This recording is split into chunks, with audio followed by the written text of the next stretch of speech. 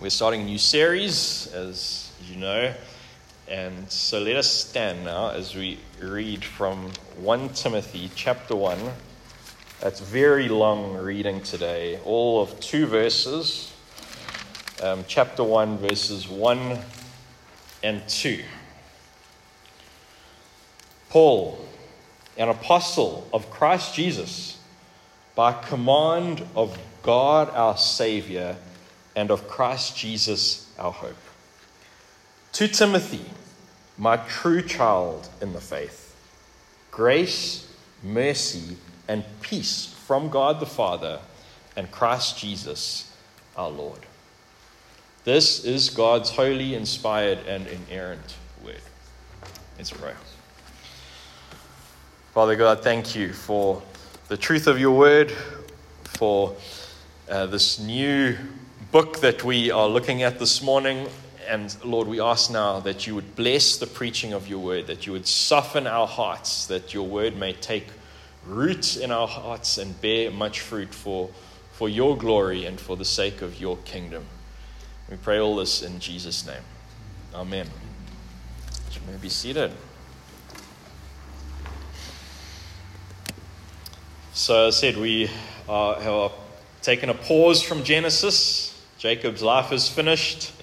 Don't worry, we will come back in months and weeks to come and finish off Genesis and get into Joseph's life. But in the meantime, we're going to look at Paul's first letter to Timothy. And this sermon is somewhat of an introduction to this book as a whole. And so that's why we're just going to look at the 2 opening verses this morning, which introduce this letter to us. They introduce us to its author, which we will see as Paul, and to its recipient, Timothy. And through these 2 brief verses, we will see that it proclaims gospel greetings to us. That's the title of the sermon, Gospel Greetings, and gospel blessings to those who hear it. So what do we know about this short letter? Well, in these 2 verses, they tell us that it was written by the Apostle Paul to Timothy, whom he calls his true child in the faith. And it's believed that this letter was written in the early 60s AD.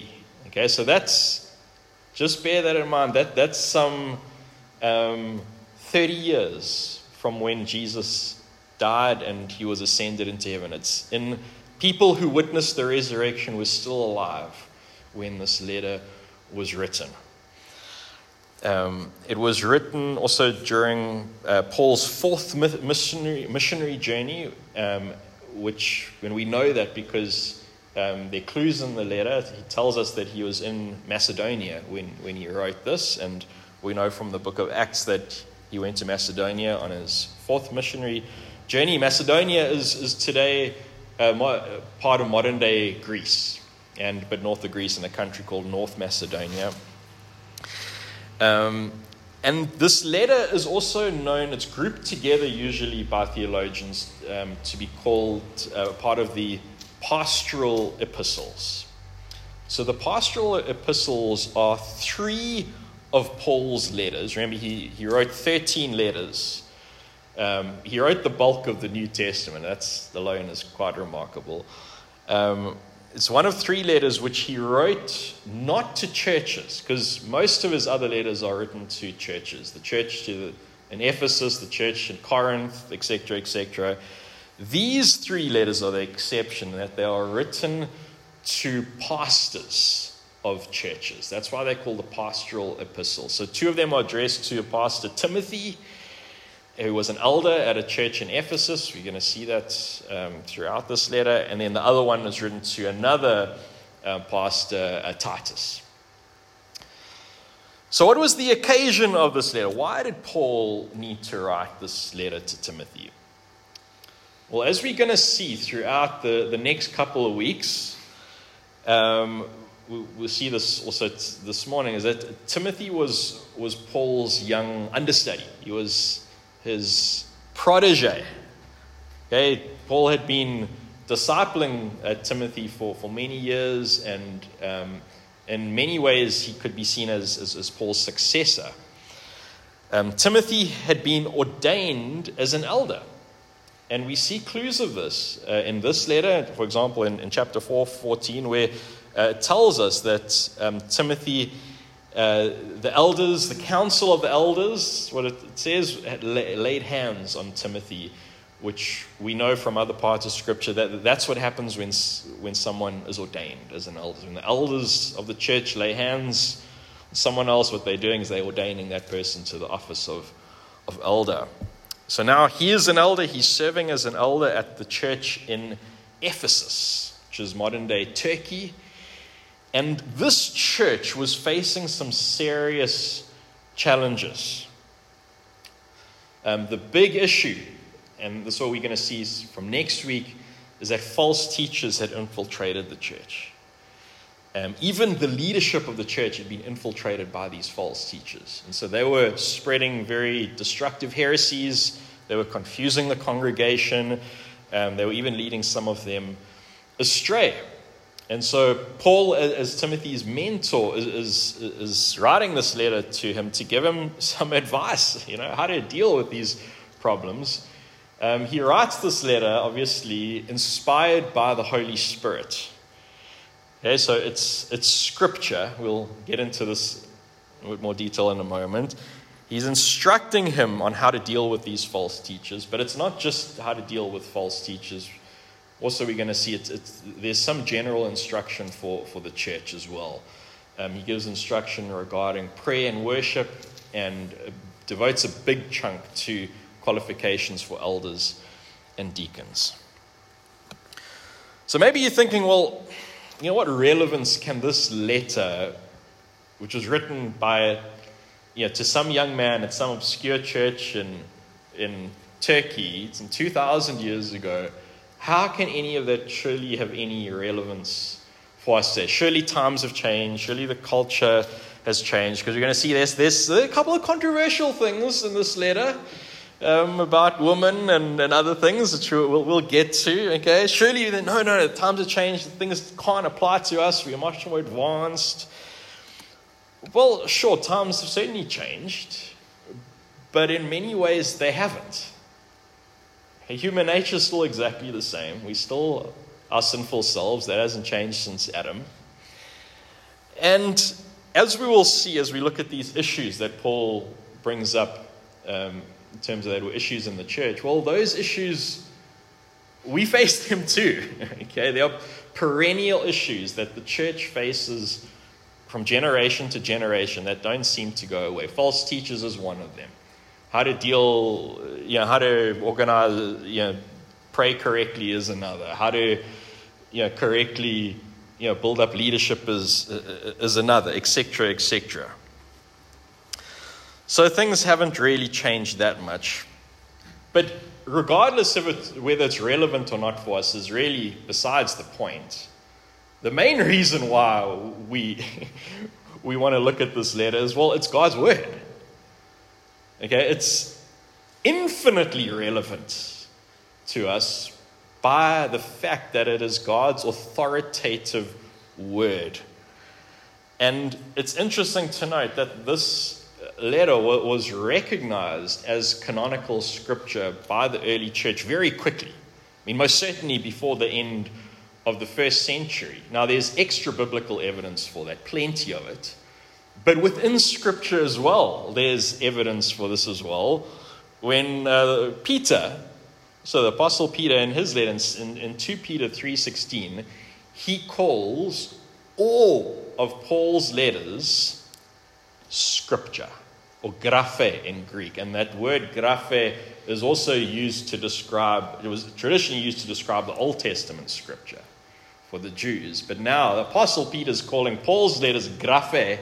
He is putting Paul's letters on the same level as the Old Testament scriptures, basically saying to us, it's the Word of God. So we need to understand that the apostles were certainly aware that they were writing scripture. There's a tendency now to say, it was only couple of hundred years later that the church decided that these things were scripture. There's evidence in the text, and here's an example of it, that the apostles were aware that God was leading them by the Spirit to write uniquely inspired letters to his church. They knew that they were writing the word of God. So while this is certainly written to a particular context, at a certain place, to Timothy in Ephesus, it's much more than that.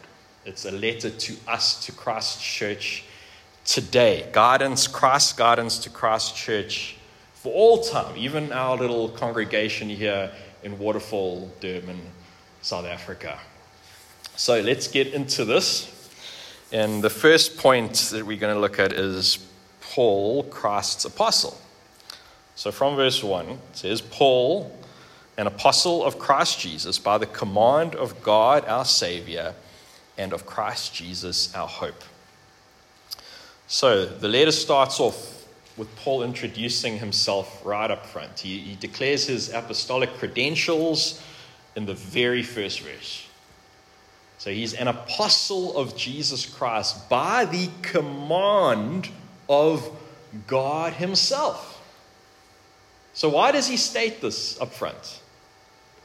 Why is his apostolic status so important for us to hear before we even read any further in this letter?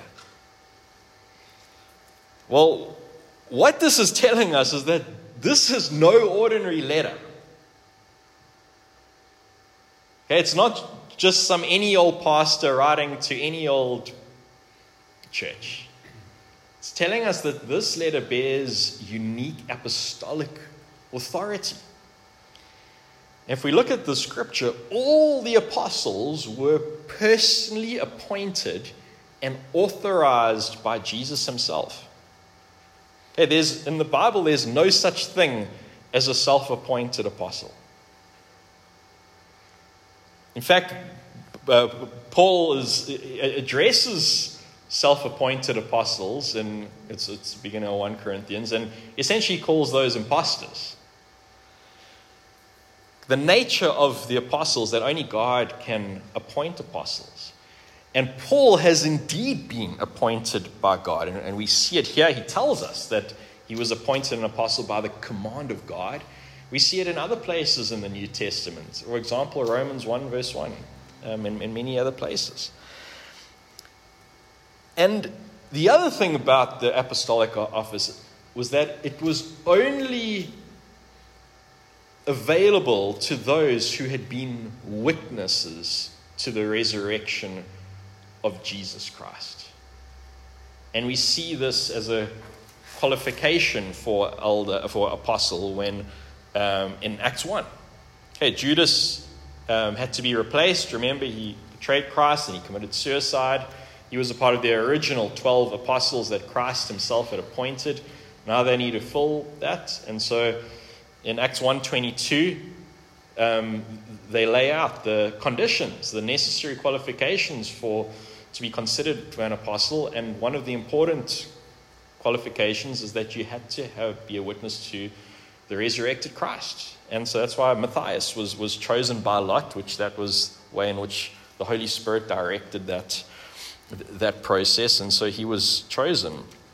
So Paul, sure, he wasn't present at the resurrection of Jesus after the crucifixion, but he did meet that qualification. Because we know that in Acts 9, the resurrected Christ appeared to Paul on the Damascus Road. So he did encounter the resurrected Christ. So he does match the qualifications necessary in order to be apostle. And then he was appointed personally by God to be an apostle. Now, the nature of this apostolic office that Paul holds is that as the uniquely appointed leadership of the church, the apostles were called to lay the foundation stone of the church along with the prophets. And that's what Ephesians 2:20 tells us. Because we've got to understand that this period in the early church is a very important period in redemptive history. Okay, Jesus has has died and rose again. He's initiated the new covenant through his death and resurrection and the outpouring of the Spirit on Pentecost. And now there's a shift between the Old Testament people of God and the New Testament people of God, the new Israel, which is now the church. And so the role of the apostles was to lay the foundation of the New Testament church. And that's exactly what we see them doing in the New Testament. One of their most important tasks that God set them aside to do was, in the laying of this foundation, was that they were to receive the gospel. Special revelation from God that would form the New Testament. So that's why we see in 1 Corinthians 15, 1 to 5, Paul gives a very clear explanation of the gospel, and he says, "That which I received, I now tell to you." And in that you see the function of the apostle, is having received by special revelation this gospel. The role of the apostles now is to share that with the church. And they did so, we see, in terms of their preaching and teaching. But thankfully for us, they wrote it down. And that's why we have the gospel today. So it was through this receiving of special revelation of God, which became the New Testament, that the foundation of the church has been laid. So what Paul is telling us is, introducing himself an apostle, appointed by God, he's essentially saying that, guys, this letter is divinely inspired. This is the word of God. So sit up and listen. He's invoking his apostolic authority. Now, you see, it also tells us, by implication, that there are no more apostles today. In fact, there haven't been any apostles since Paul and the rest of them died in the first century AD. It was a explicitly temporary office with a specific purpose, to lay the foundation of the church, as it says in Ephesians 2:20. And we know that with a building, once the foundation has been laid, you build a structure on top of it. It was a unique office with a unique responsibility, primarily to receive special revelation from God. So that having been done, we've got the gospel, we've got the New Testament. Well, there's no need for any new apostles. In any case, there's no one today who fits the biblical criteria for being a true apostle. I mean, unless you lived 2,000 years ago, well, there's no chance that you witnessed the resurrection of Christ. And also, we know that God hasn't appointed any other apostles since the New Testament era. So, I know, and especially in our church context, it's very common to hear about, people calling themselves apostles and prophets and things like that. But specifically with apostles, any self-appointed apostle, any person who would take on the label apostle today, needs to be rejected as a false teacher and as a deceiver, because they are explicitly going against God's revealed word in claiming that office. It does not exist today. But yet, it is correct for us to call the church apostolic. And that's what our creeds teach us, the Nicene Creed and the Apostolic Creed, so the other historic confessions of faith. We are an apostolic church. And we are an apostolic church not because we have apostles leading us, or not because there's an apostolic team around us, but we are an apostolic church because we believe and teach exactly the same gospel that the apostles received and then handed down to us in the New Testament in order for us to hear and preach and understand. So, Paul, called to be apostle. It leads us to our second point, Timothy, true child of the faith, from verse 2a. To Timothy, my true child in the faith. So in this verse, we see to whom this letter is written. It's written to Timothy. Who was Timothy? Well, the first place we read about him in the New Testament is in Acts 16. And he was a native of Lystra, which was in Galatia at the time, and Galatia is in modern-day Turkey. And Acts 16 tells us that he was born to a Greek father, so a Gentile father, and a Jewish mother. And in 2 Timothy chapter 1, it tells us his mother's name. His mother's name was Eunice. And also his grandmother, Eunice's mother, was also a believer. So they were Jewish Christians. They were Messianic Jews. And both his mother and grandmother's grandmother was Lois. So it appears to us that Timothy was born into a Christian family. And so we don't read, unlike Paul, who had a radical conversion experience in the Damascus Road, we don't read about a radical conversion experience with Timothy.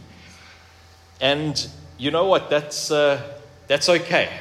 Okay, there are some people who God radically saves and they were on drugs and all of that, and then they, saw the light. That's wonderful. It's amazing to see God work like that. But it's also okay not to have a big bang testimony.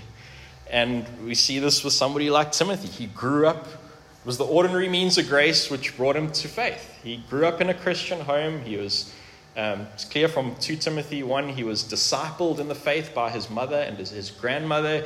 He obviously was brought up in the church as well, so catechized in the church.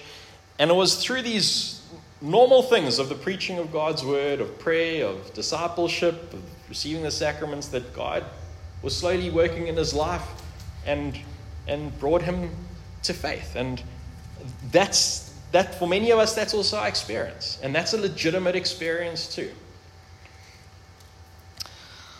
So Paul calls Timothy here his true child in the faith. Now, the Greek phrase the Greek word for child there it's a very affectionate word. It's teknon, and it's like it describes not just it's like a little kid, and he used it in an affectionate way, and so Paul clearly he sees Timothy as his own spiritual son. He's obviously sowed a lot into this guy, and he has high hopes for him. So how did their paths cross? Well, we also see that in Acts 16. Paul was, at that stage, was on his second missionary journey, and the other Christians in the area told Paul about Timothy. He said, hey, there's this guy. He was, he's a good guy. He's a man of faith. It says that he was well spoken of by the brothers in Acts 16, verse 2. And so Paul then asks Timothy to join him on a missionary journey then and there. And so they go out as partners in the kingdom, and Paul disciples him through being out on the mission field. And so from there, their bond grew, and Timothy became increasingly involved in ministry, and to the point where he was eventually ordained as an elder in the church. So, interesting footnote, he was not made an apostle. Okay, if the apostolic succession was true, you would expect that naturally Paul's successor would most certainly be an apostle, but he's not. He was ordained as an elder because the apostolic office was temporary, and the nature of the office of elder is that it's the ordinary office that continues now in the church today. And you even see this progression in Scripture itself as redemptive history unfolds. So Paul sees Timothy as his successor in ministry, and you even see how he writes about him in the New Testament. Paul mentions Timothy in 9 out of his 13 letters. That's telling you something. Saying you that Timothy is prominent in his life. And in Philippians 2:20, Paul writes about Timothy that I've got no one like Timothy. He trusted implicitly in him. And so he thought very highly of him, and as his mentor, it's appropriate that he now, Paul writes this letter to him as he's finding himself in the midst of these challenges in the church of Ephesus. So he writes this letter as this wise father to his son in the faith. So this brings us to our third point, gospel greetings from the rest of verse 2, which says, grace, mercy, and peace from God the Father and Christ Jesus our Lord. So now that the introductions are out of the way, Paul starts with this greeting. And it's not just any old greeting, but it's a uniquely Christian greeting. It's a greeting that is saturated with gospel truths in the name of God himself.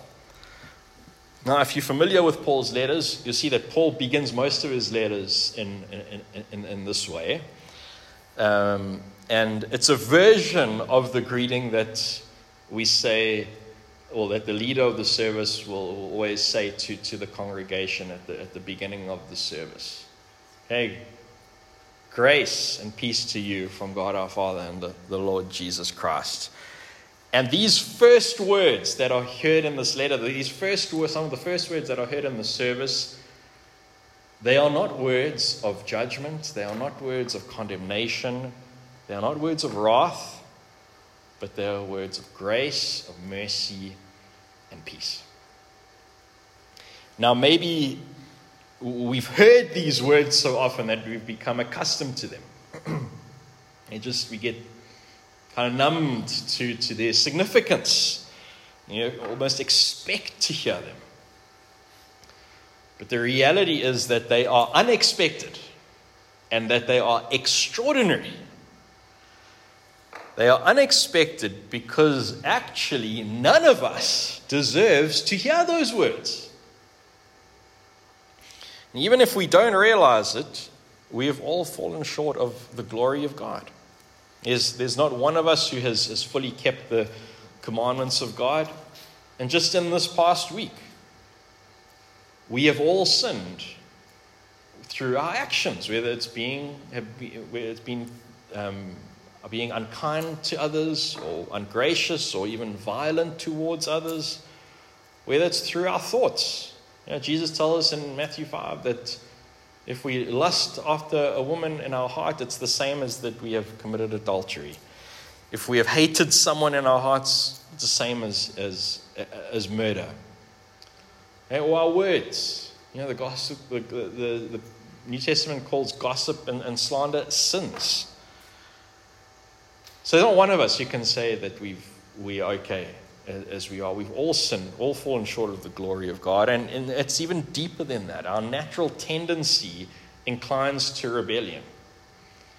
Our natural tendency is to do the opposite of what God says. Our natural tendency is to forget the gospel. And that's why it is so important to come every Lord's Day and hear the gospel, because we need to be reminded of this gospel, because our sinful tendency is we forget it. Our natural tendency is that we don't seek God, that we want to live lives independently from God. So what this means then is that all of us are lawbreakers. And the penalty for breaking the law is that we deserve the death penalty. We deserve to receive God's judgment and wrath and spend an eternity in hell, because the wages of sin is death.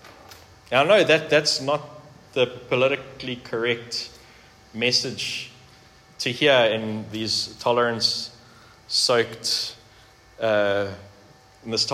culture that we are in. Okay, we want to hear that we're all kind of good and decent people, and that we're all, we're all entitled to be with God in heaven because, we're amazing people. But that's not what the Scripture tells us. The Scripture first gives us bad news, that we are lawbreakers and we deserve hell.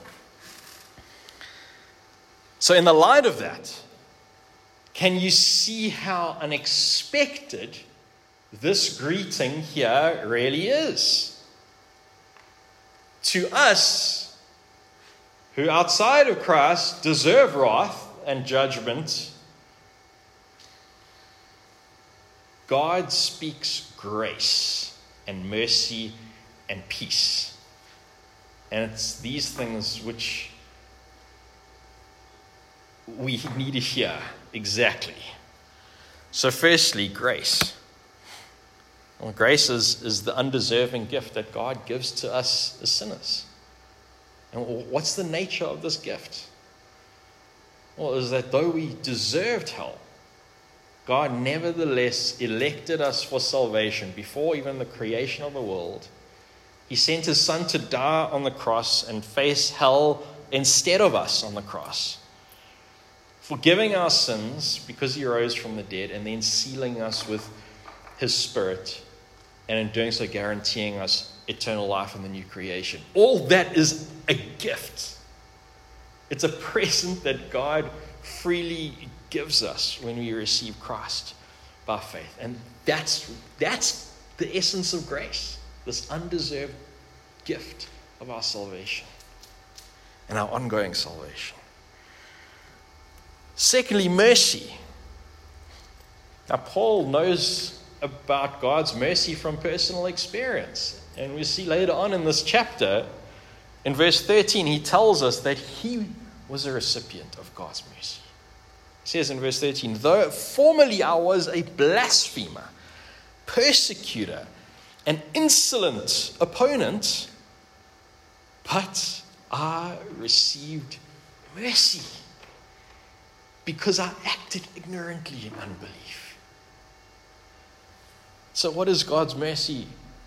Well, God's mercy is not being treated how you deserve. And so despite Paul's heinous sins, remember, he was slaughtering Christians.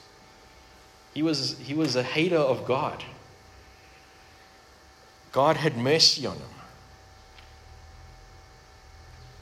And in fact, this word, the Greek word that's used here in the Old Testament translation in the Greek, it translates the Hebrew word chesed. Now, chesed it's the word to describe God's unbreakable covenant love with his people. Okay, our Bible translates it steadfast love, usually, or loving kindness. God's faithfulness to his people. And so God is merciful to us, that even when we are faithless, he remains faithful. As 2 Timothy 2:13 tells us. And then lastly, peace. So instead of treating us as our sins deserve, as his enemies and objects of wrath, we don't deserve peace. We deserve quite the opposite. But instead, he greets us in peace. Hey, shalom, the Hebrew word. And that's the same greeting that, remember, Jesus greeted his disciples with after the resurrection. So our God draws near to us in peace because Christ, who's the Prince of Peace, has now forgiven us our sins. He's reconciled us now to our holy God through his blood. And because of what Jesus has done, we can now enjoy peace. God is now at peace with us as his people. He is no longer angry with us if we are in Christ. And having this peace, it means that we can have assurance of our salvation. No longer are we to assume that our salvation, we're unsure of our salvation because we're not sure if we've done enough good works or if we've kept enough faith or whatever it is. But in Christ, knowing his peace, we have assurance that he will save us. He will bring us to the last day. He will, nothing in heaven and on earth, angels nor demons, height nor depth can ever separate us from the love of God in Christ. He will finish his work of salvation in us. He won't let us go. And because of that, we can enjoy a life before his presence, that we are his chosen children, knowing his grace, knowing his favor, his joy, and his love upon us. Now, the text is abundantly clear from where this grace, mercy, and peace come. Where do they come from? Well, they come exclusively from God the Father and Jesus Christ our Lord. So in verse 1, God is called our Savior. God the Father is called our Savior. And Jesus Christ, the source of our hope. And now we see in this verse how these things come together. That we see that because our salvation is entirely the work of God. And salvation belongs to the Lord. And that's why God is called in verse 1. He's called our Savior. He does it all. Our salvation is all his sovereign work. We bring absolutely nothing to the table. It is not so that we do our 1% and God does his 99%, or we do our bit and God does his bit. No. God does 100% of it. And thankfully he does so, because if we even had 1% to do with our salvation, we'd mess it up. Because the reality is we're unable to bring anything to the table. Hey, the Bible, we heard it in the reading of the gospel in Ephesians 2. We were dead in our sins. If you're dead, you can't do anything. God has to come and do everything. We were dead in our sins and trespasses. We couldn't even have any inclination to desire God or to seek him. Quite the opposite. We were quite intent in following in the passions of our sin. But because of his great mercy, he came down to us. He called us to himself by the power of his Spirit. He raised us up from death to life. He replaced our heart of stone with a heart of flesh, filled us with his Spirit, cleansed us of our sins, washed us, and Ephesians 2 also says he now seats us with him in heavenly places and seals us with his Spirit in order that it's a little deposit of eternal life that is guaranteed to us. God has done all of those things for us. He alone gives us grace and mercy and peace through his Son, Jesus Christ. And so wrapping this up, we've seen that Jesus is the only one who's lived a completely obedient life to God, the only sinless one. And because he's sinless, he's undeserving of death. But what does he do? Obedient to the Father, he takes upon himself the penalty of sin that we deserve. And that penalty of sin was his death on a cross. And his body was broken instead of ours. His blood spilt instead of ours. But precisely because he was sinless, God raised him up from the dead. And through this, he saves us completely. He's chosen us from the beginning of the world, from before the beginning of the world, forgiven us our sins, sealed us with his Spirit, making sure that we don't fall away. He grants us grace and mercy and peace that we don't deserve. And he gives us true and lasting hope as our faithful Savior. So brothers and sisters, repent. In other words, turn from your sins. Leave your sins behind. And receive and trust, continue to trust in Jesus Christ, our hope, our faithful Savior and Lord. Receive his undeserved grace and mercy, and know that you are no longer under the condemnation of your sins. In Christ, you are no longer under God's wrath, but instead, he comes to you in peace and seals you with his Spirit for life everlasting in his presence. Amen. Let's pray.